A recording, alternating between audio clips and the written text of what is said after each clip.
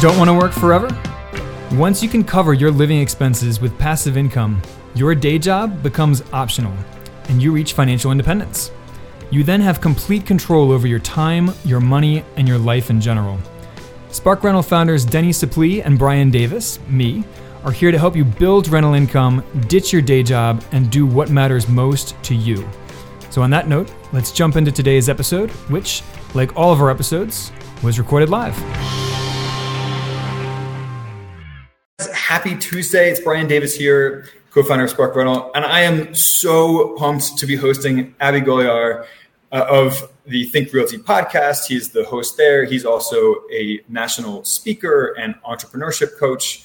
He has an enormous real estate portfolio, and he is going to take us behind the scenes in his real estate investing business today, give you all the tips, tricks, and hacks. So on that note, welcome, Abby. Thank you so much for being here.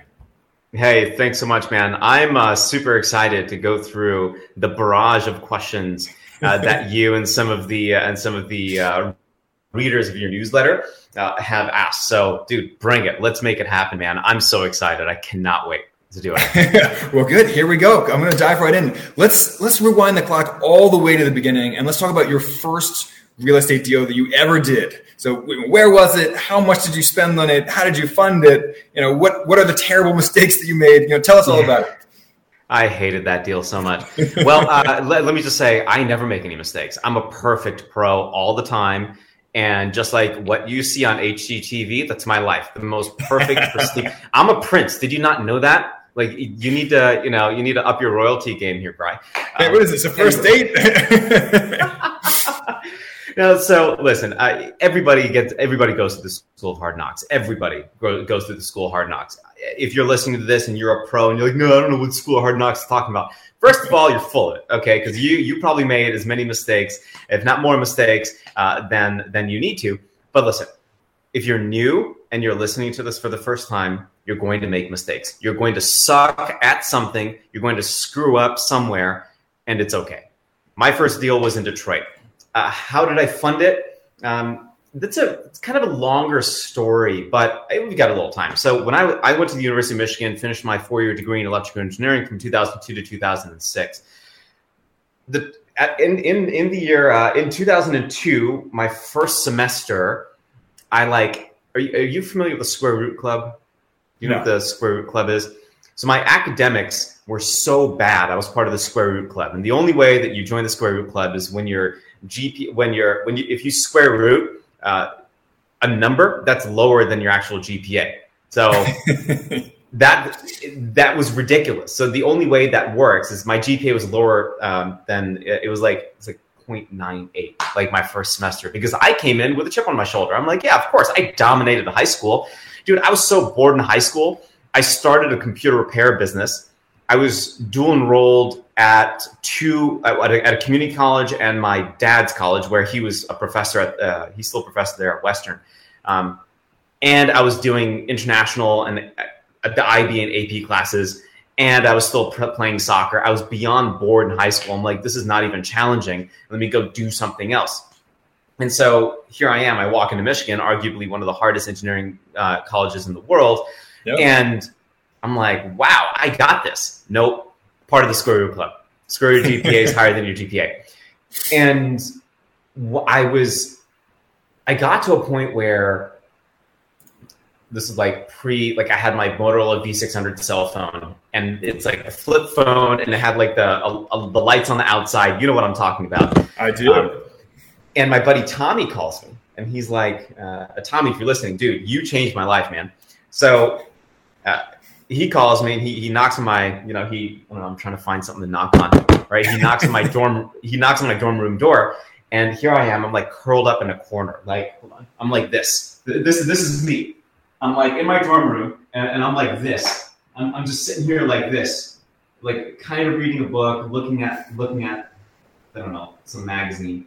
Maybe I was studying for a class, and I'm like literally kind of like shivering. I'm like right here. I'm like, oh my God, what's going on? I hadn't come out of my room for days. Okay, I'm coming back now. I haven't come out of my room for days. I hadn't eaten. I looked like shit. I felt like shit.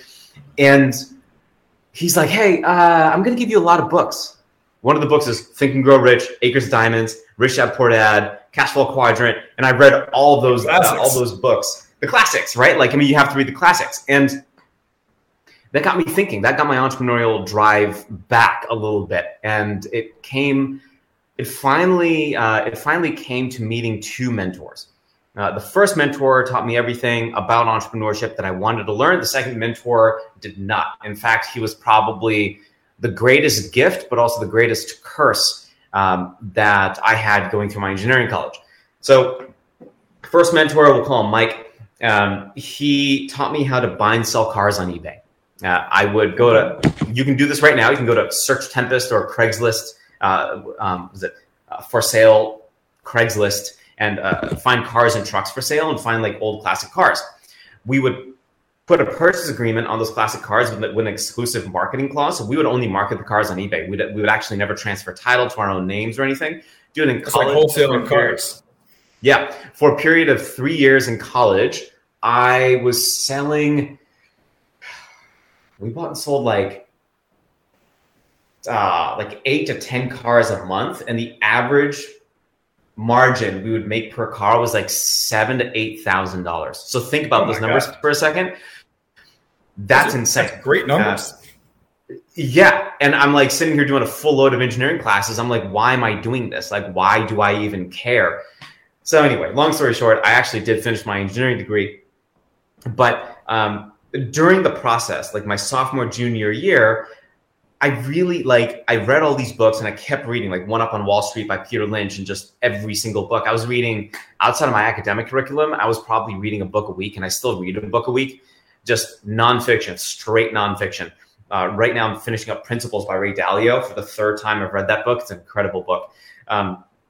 So here I am. I have a little bit of cash set aside, and I look to a mentor who's going to teach me how to invest in real estate. I said, great, not a big deal. Come to find out, this guy was a complete fraud. But that's not the best part of the story. Best part of the story is it's sophomore year. It's junior. I think it's sophomore year.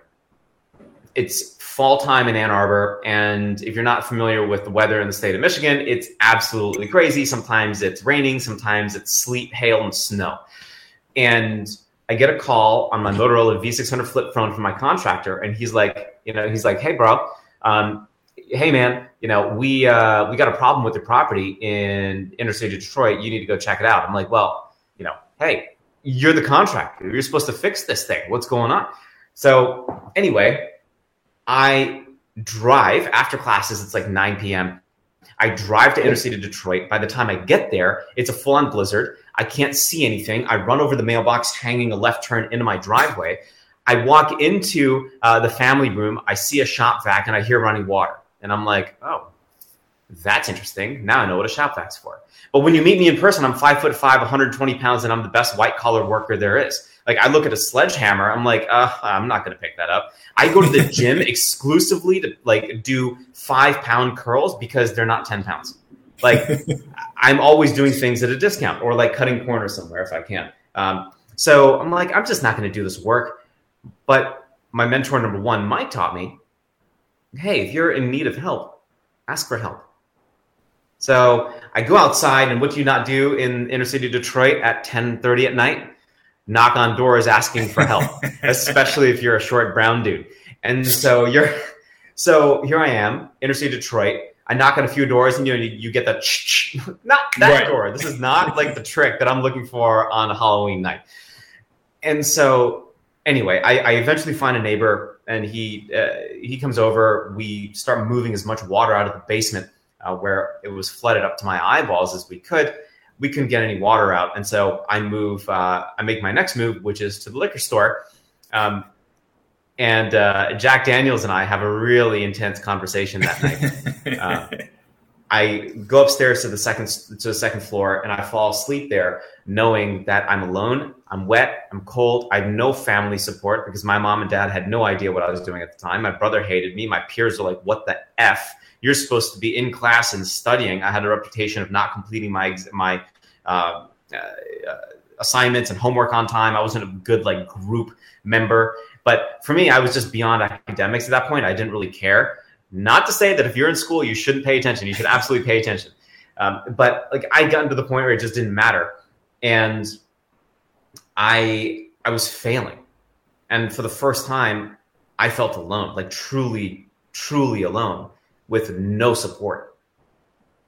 And that deal, like I had a little bit of cash from the buying, selling cars. I got into a really big deal. I was trying to renovate the house, and I ended up having to just wholesale the house to somebody else. They took over payments. They finished it. They made a killing. And here I am, tail between my legs, going to class the next day. Did you lose money on the deal? I did. I lost about a couple $1,000. It was like $5,000 or $6,000.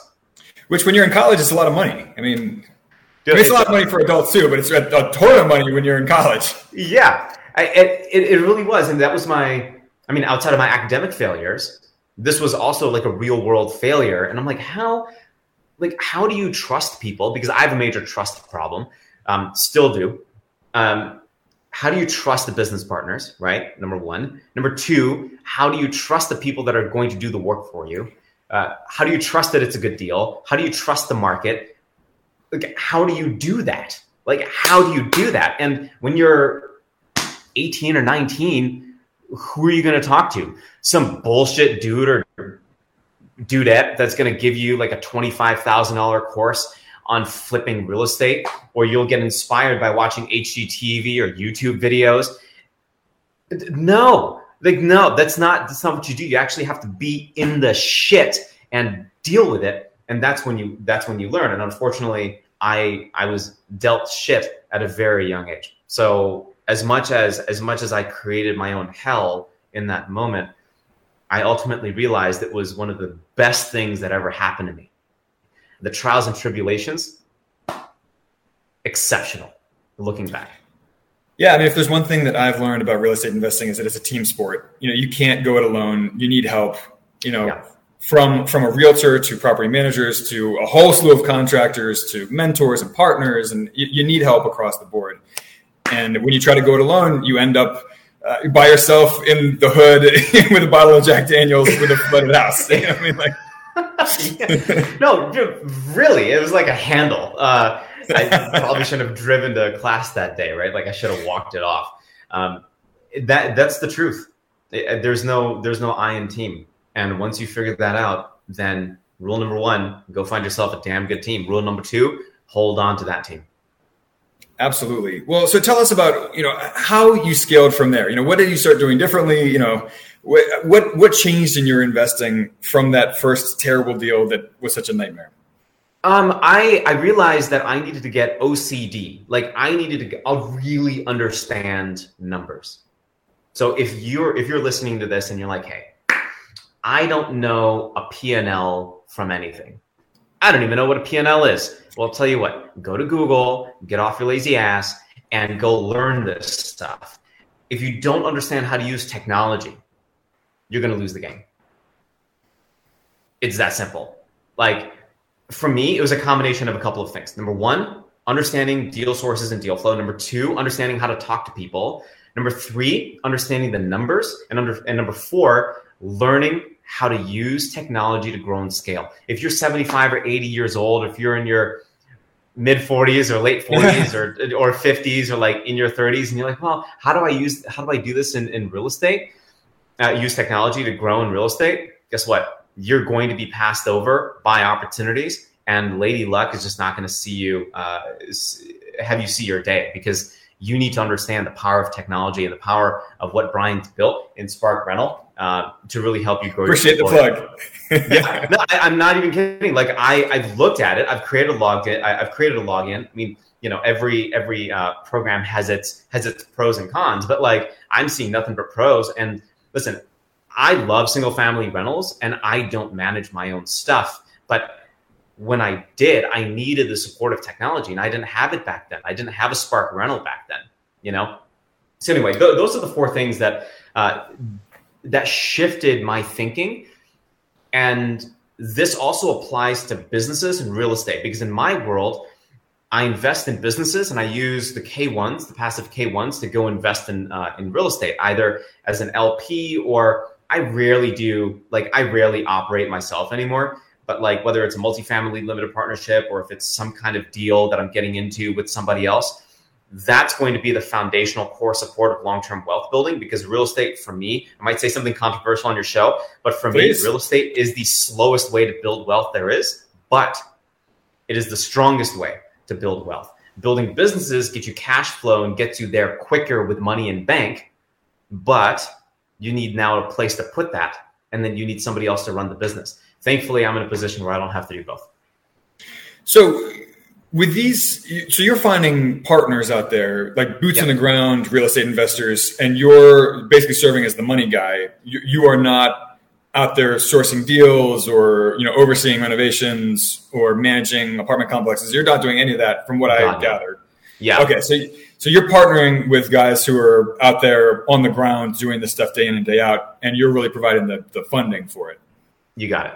Yep. And so the flow of money looks very simple. Let's say, I'll use you as an example. Let's say Spark Rental, like how much do you charge for Spark Rental? What's the monthly? Is there a monthly? There is no monthly as of right now anyway. It's free. Okay, cool. So let's say you make, let's say make $250,000 in Spark Rental a year, right? With sponsorships and podcasts and stuff, and then the software. So you're making $250,000 a year, and you don't have to use any of that. Let's say you have a full-time job, you're doing Spark Rental on the side, and all the Spark Rental income for you is just, hey, kind of free cash flow after you pay taxes. What I would do is I'd take all of that and push it into a real estate deal. So the same thing that I do is I look for businesses to buy that are already creating cash flow and have a high enough EBITDA. And I'll take a portion of that EBITDA and start pushing it. I mean, yeah, you have to pay taxes. You can't shelter taxes. That's like the dumbest thing in the world. You can get creative, go find yourself a good CPA, but you take six figures, you take $100,000, $150,000, $200,000 a year, and you start moving it into real estate investments. I don't care if it's a single family home in Birmingham. Like, I love college football teams. And I'm not like, I'm a Michigan guy through and through, but go Buckeyes I don't care. Like, I was recently speaking at an HR event, and I said, hey, how many of you have kids that go to Ohio State University? And they're like, yeah, whatever. And they all knew I was a Michigan guy, so I was getting a lot of shit for it anyway. And I just said, hey, thanks for paying your rent on time, illustrating that real estate never lies, and the fact that you can get income every single month from that, but you have a business, you have your main business, a Spark Rental that's funneling the acquisition of real estate opportunities. That's the sweetest thing in the whole wide world. Yeah. So, for you guys listening, Abby and I were talking before the show, he made a similar point. He said, real estate, it's a slow way to build wealth, but it's a strong way to build wealth. And how, it's a slow and steady way to do it. But it is somewhat predictable. And real estate investing is one of the few investments in the world where you can very accurately predict your cash flow in the long term. I mean, not on a month-to-month basis. 1 month you might have a $5,000 furnace bill or whatever, but you can predict your cash flow in real estate, and you can predict your returns in real estate in a way that you can't necessarily elsewhere. And starting a business, there's a much faster and higher upside potential there. It also comes with some more risk, whereas real estate grounds your returns in something that's physical in the real world. So anyway, just wanted to clarify that point there. And if you're young and you're in your 20s, go start a business. Like, what are you doing just listening to information? Like, go find like a Shopify store idea. Like, Shopify store owners right now, like, you can buy their stuff for like $100,000 or $200,000. You can buy the entire store, and they don't know how to manage it. They also don't know how to value the business because they're just not savvy business owners. That's opportunity right there. Like, maybe partner with them or figure out some way to make it work, and then use that cash flow and start buying real estate. There's zero excuse in today's world. Zero. Yeah, and when you're young, you do have a higher risk tolerance. Especially when you're not married, you don't have kids. You can go out there and start an online business or an in-person business. If it doesn't work out the way you want it to, maybe you didn't risk the farm, right? I mean, you can always go back and get another job. You can always go start other businesses. So when you're young, take advantage of that freedom, because the older you get, the less your risk tolerance becomes. So, take some shots while you're young. If they miss, it's not the end of the world. Totally. I mean, you and I are in our late 30s, right? When I look at risk now, it's definitely like the strategy has shifted, right? I look at now, the first part of the equation is getting rich. The second part of the equation is staying rich. So the question is, how do I effectively do the latter? And how do I also continue to do the former? And the former really comes down to a couple of things, right? It's like you need the right team. You need to be religiously OCD about the numbers in your deal. Yeah. You need to understand the people that are operating your deal. And if you're going to get in bed with them, great. Have an exit clause. Like you understand, have what exit means in the operating agreement of your entity. And if something goes wrong, hey, at least you can protect yourself. You have a parachute. And now it's just a matter of finding deals that make sense, whether it's real estate or otherwise. Absolutely. So, let's turn a corner here for 1 second. I want to hear, because we're nearing the end of 2021. I'm curious to hear your thoughts on where the real estate industry is headed in 2022. And that could be, real estate markets. I mean, obviously, they've been very hot in 2021. It could be, changes in technology, industry-wide kind of stuff. However you want to answer that question, I'm curious to hear your thoughts about where you see real estate heading in 2022. Yeah, rates are going to go up. Supply and demand, it's probably not going to ease up until late next year. I can't see it easing up until late next year. Earlier this year, the average days on market was less than a month. It's like 0.6 months. NAR, National Association of Realtors. Yeah, it was nuts, right? Yeah. A balanced market, for those of you that are new, is roughly about 6 months. So it should take roughly about 6 months to sell your house. Anything less than that is insane. Like when you have what's the big who's the big home builder? My God, Lennar. When you have Lennar Homes selling $50,000 or $75,000 above asking price. They're cheaply built crap homes selling $50,000 to $75,000 above. Something's wrong, right? Like then you wonder, wait a minute, it's not something's wrong. It's just there's not enough supply to meet the demand. And when that happens, then there's a really big clash, prices go up. And then everybody thinks, well, I can make a lot of money in real estate. Well, it's easy right now if you're a drooling idiot to make money in real estate because real estate's on the up and up. But do I expect a major correction? No. People will talk about, there's shadow inventory on the market and all these pending foreclosures. So it hasn't really happened. Yeah, and even if you took all of the pre foreclosures that are supposedly coming in the next months, you throw that all in the market. Sure, it might increase the days on market from, I think, maybe 2 months where we are now, maybe 1.82 months to where we are now, to like maybe 3 months. So great. All those will be absorbed because there's demand to buy that supply. Yeah. And all of those homeowners would then become renters and fuel the rental market in that case. Yeah. I mean, and let's be honest, we're renting the American dream. We're no longer owning it. I had before I did the Think Realty podcast, we had the Think Realty radio show. It was a nationally syndicated radio show on the Wall Street Business Network. We were in 53 cities nationwide. And I remember even then, 3 years ago, talking about this concept of, wait a minute, we're renting the American dream. We don't have to buy it anymore. And in some instances, it makes more sense to rent than buy. I rent. Maybe some additional. I'm a landlord and I still rent my own residence.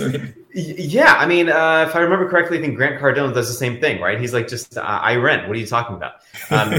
Something else to consider too is when I'm looking at buying homes, and I've said this for now years, when I look at buying single family rental or even multifamily, I'm not looking at primary markets.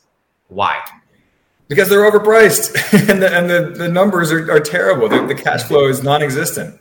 Yeah, you're going to buy it like a 4 cap in the hood in Atlanta because everybody wants in, right? Or some family office that needs to deploy $100 million by the end of December needs in. Listen, if you focus on I'm not going to say any specific cities, Columbus, Ohio, as an example, or like Grand Rapids, Michigan, as an example, Kalamazoo, Michigan as well, my hometown. If you look at tertiary markets, that's the play. You can not only find value, but you can also find the right cash flow for your dollar. A lot of folks will say, well, is $150, $200 a month good enough in cash flow? That's up to you. Frankly, the higher, the better. But if you go to markets where you might have to get on a flight, you might have to travel a little bit, it might be a little outside your comfort zone, maybe 3, 4, 5, 6 hours of drive time to get there.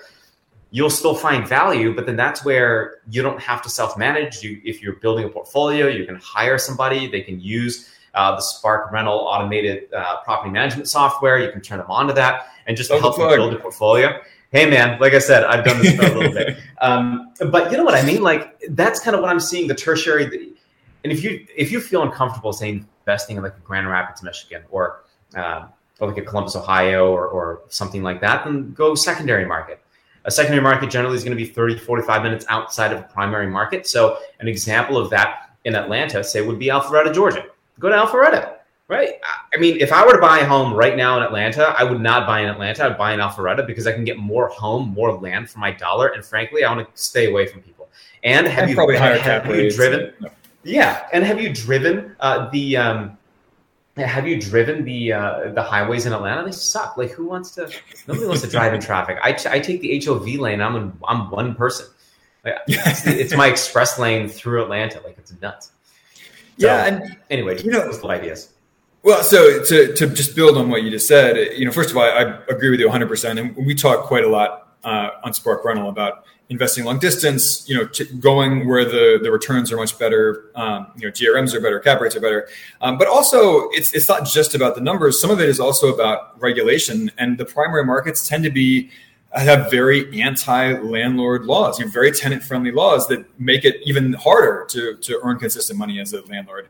And, sometimes people interpret that politically. Obviously this is not a political show. Yeah. We're trying to get political, but yeah, we can get political if you want to get political.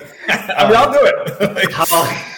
But it does matter. I mean, it does impact your returns as a landlord. And so I grew up in Baltimore. Most of my early career real estate investments were in Baltimore, and I had a terrible time with all of them because Baltimore has such terrible anti-landlord laws, and they've just gotten worse since then too. So I just sold my last property in Baltimore a couple weeks ago, and we broke out a bottle of champagne to celebrate. I was like, thank God, I'm done. I don't have any more Baltimore properties. Like, yeah, man. Anyway, no, and I don't think Maryland is it's not a non-judicial state. Like Georgia's a judicial state.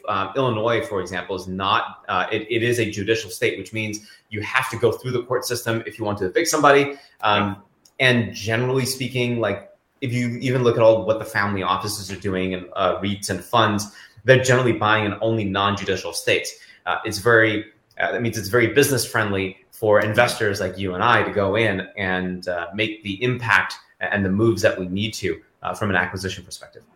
Absolutely. Yeah, I had a property take 11 months to evict a tenant.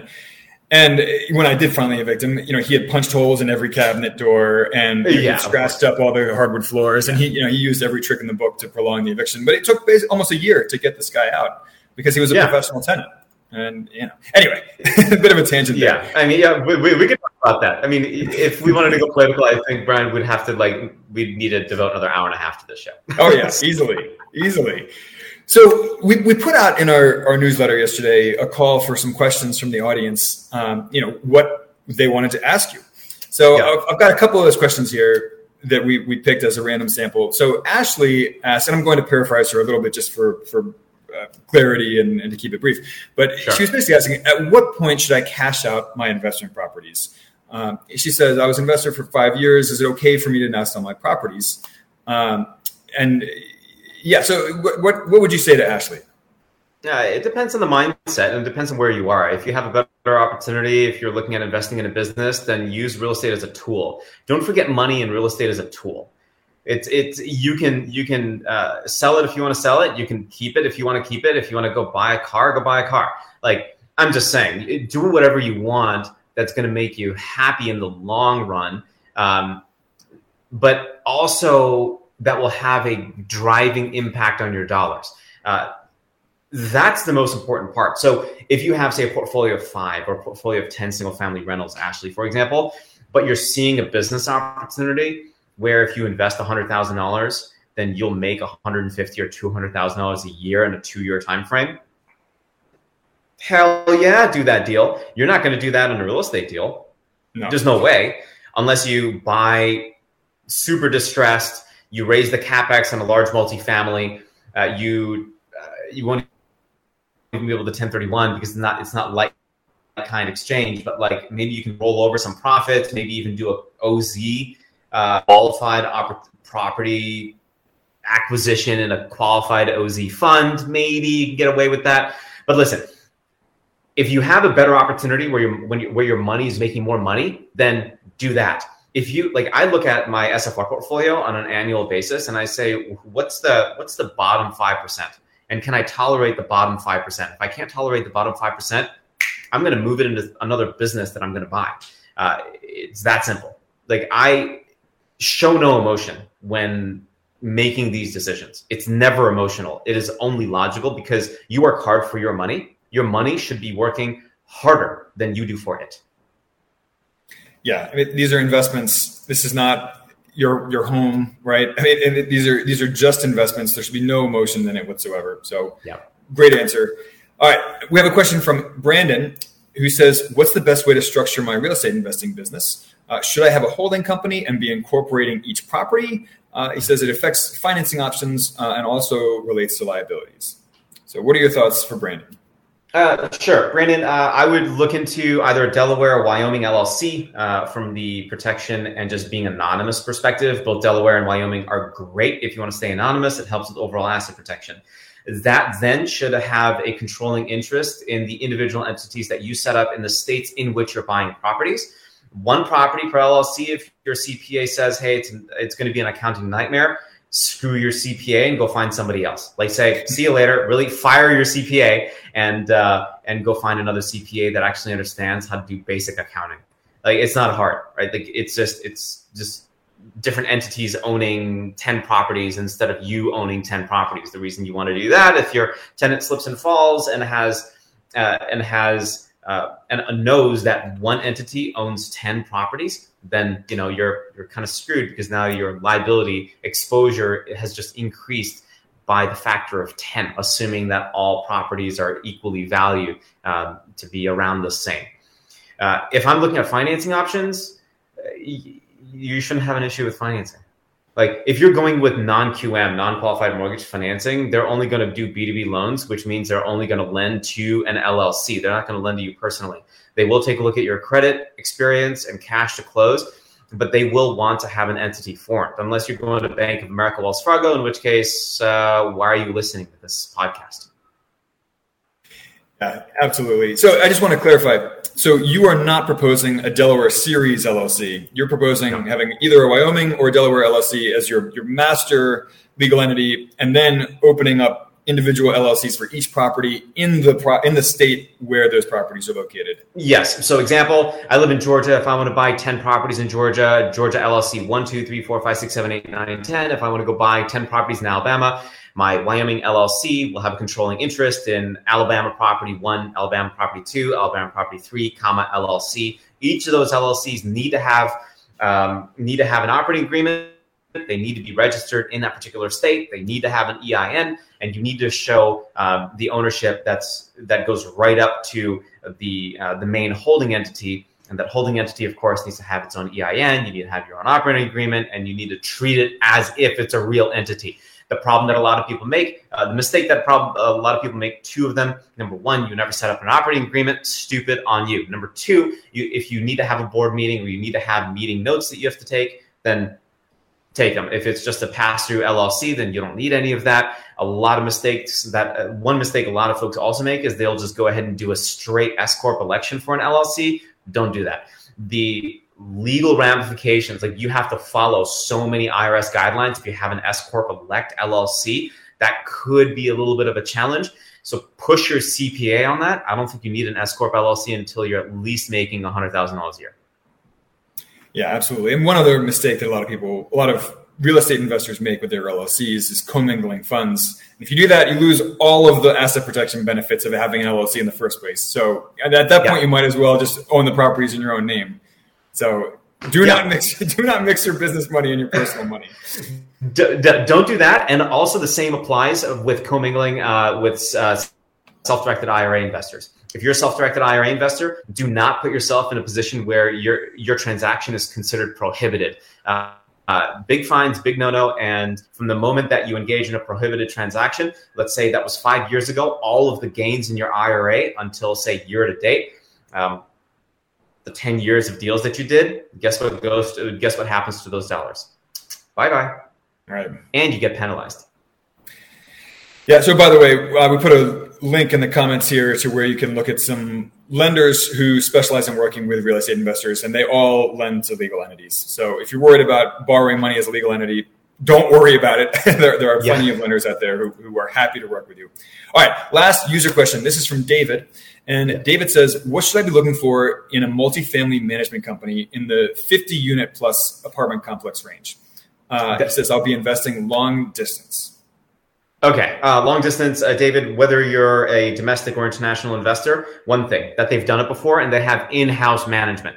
A lot of management companies will just be created. There's two trends. One, if you have, if you're an operator, you'll outsource your management. I don't necessarily believe that's smart. I had Joe Fairless on my radio show. This was 2.5 years ago, and he and I got into it about.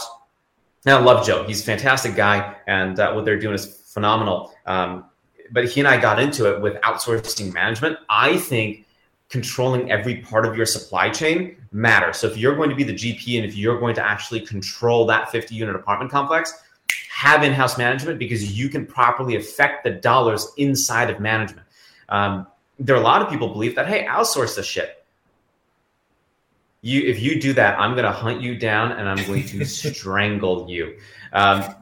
That's something that I would absolutely look at. How do you tell a good management company from a bad one? 1, ask for references. 2, walk the properties they're managing. 3, interview their staff. If they're friendly and nice and inquisitive and they have really good energy and vibes about them, you're pretty much golden. Like, yes, you have some other due diligence you'll probably want to do. You'll want to look at the technology that they're using. Keep in mind, throughout this podcast, I've used the word technology at least 3 or 4 times. If you're kind of catching this drift here, if you're not up to snuff on technology, spend a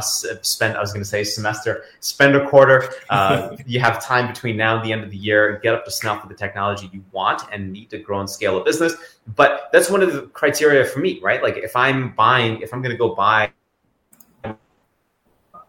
a portfolio somewhere, I'm going to look at a management company that uses technology because I need my dashboards. Like my team will need dashboards to look at. If you're doing everything like on your phone in notes on iPhone, it's not a business. It's bullshit, right? Like how are you able to do anything? You can't scale worth anything.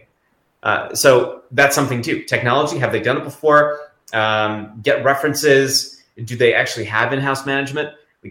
As a management company, I've also now seen management companies outsource the management, which is so weird. It's like, why would you? But that's your business of managing properties. Why would you outsource your business of managing properties? Anyway, people drive me crazy sometimes. So if you find that happening, I would stay away. Yeah, and I couldn't help but notice in your answer there that a lot of what you propose that people do involves being there in person, walking the properties that this company manages, speaking in person to their employees.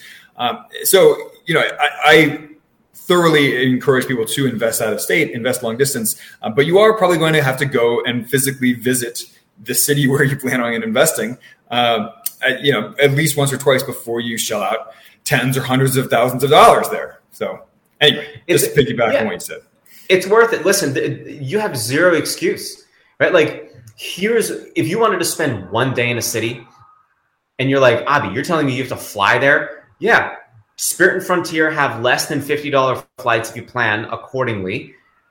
1. 2, if you get there early enough, your out-of-pocket cost is nothing to drive around because you would have the property manager pick you up at the airport, give you a tour, and drop you back off. So that's easily arranged. Number 2, they'll probably buy you lunch. If they don't buy you lunch, cool, lunch is on you.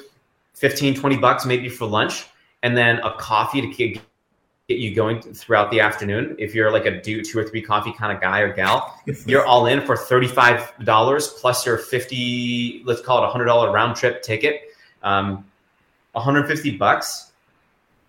Get your ass on a plane and go through the motions and go meet people. Like, I'm notorious. Yeah, like I'm notorious. Sorry, one thing, I'm notorious for jumping on a plane in the morning. Now, like Brian and I know each other. I'm gonna go fly to him. I'm down in Brazil, so okay. Well, all right, never mind. I'll figure out. So Brazil's a country I've been dying to visit. So we'll make that happen at some point. Yeah. But like, let's say you lived in Miami, or you lived in Orlando, or you lived in Texas somewhere. Like, I would fly there in the morning. I would meet you for lunch, and I'd be back in Atlanta by dinner. Like, invest that travel time because it shows people you're committed. Yeah, or you can also make a weekend out of it. Take your spouse or your significant other. Take the kids. Go have a fun weekend. Make a trip out of it, and then you can write it off. So, yeah, absolutely. And if you're thinking, well, man, I don't really have a budget for this, then you know what? Don't invest in real estate until you do. It's that simple. There are a lot of folks that will say, well, you can invest with no money down, et cetera, et cetera. Yeah, okay. I mean, you'll get to the point where you can understand some of those strategies, but you need dollars to invest. You need take $20,000, $25,000, $30,000, $40,000 and put that money to work. Put it to work, and then have a little contingency budget, $500. Like that's what it takes. If that's what it takes, then hustle and go do what it takes. I don't like. We're so freaking lazy sometimes. Like, not everybody listening, of course. You're not lazy listening to this, but if you are lazy and you're listening to this, make some changes in your life. All right. Well, speaking of hustling, I want to hear about what you are up to, both with your Think Realty podcast and in the other sides of your business, because you have multiple businesses going. You are an author, you are a national speaker, you are a coach, an entrepreneurship coach. So tell us about everything that you're up to. Yeah. So I have to preface this by saying I have the privilege of doing a lot because I'm surrounded by amazing teams. I can't do everything that I can do without their unconditional support. And I mean, man, like they run my life.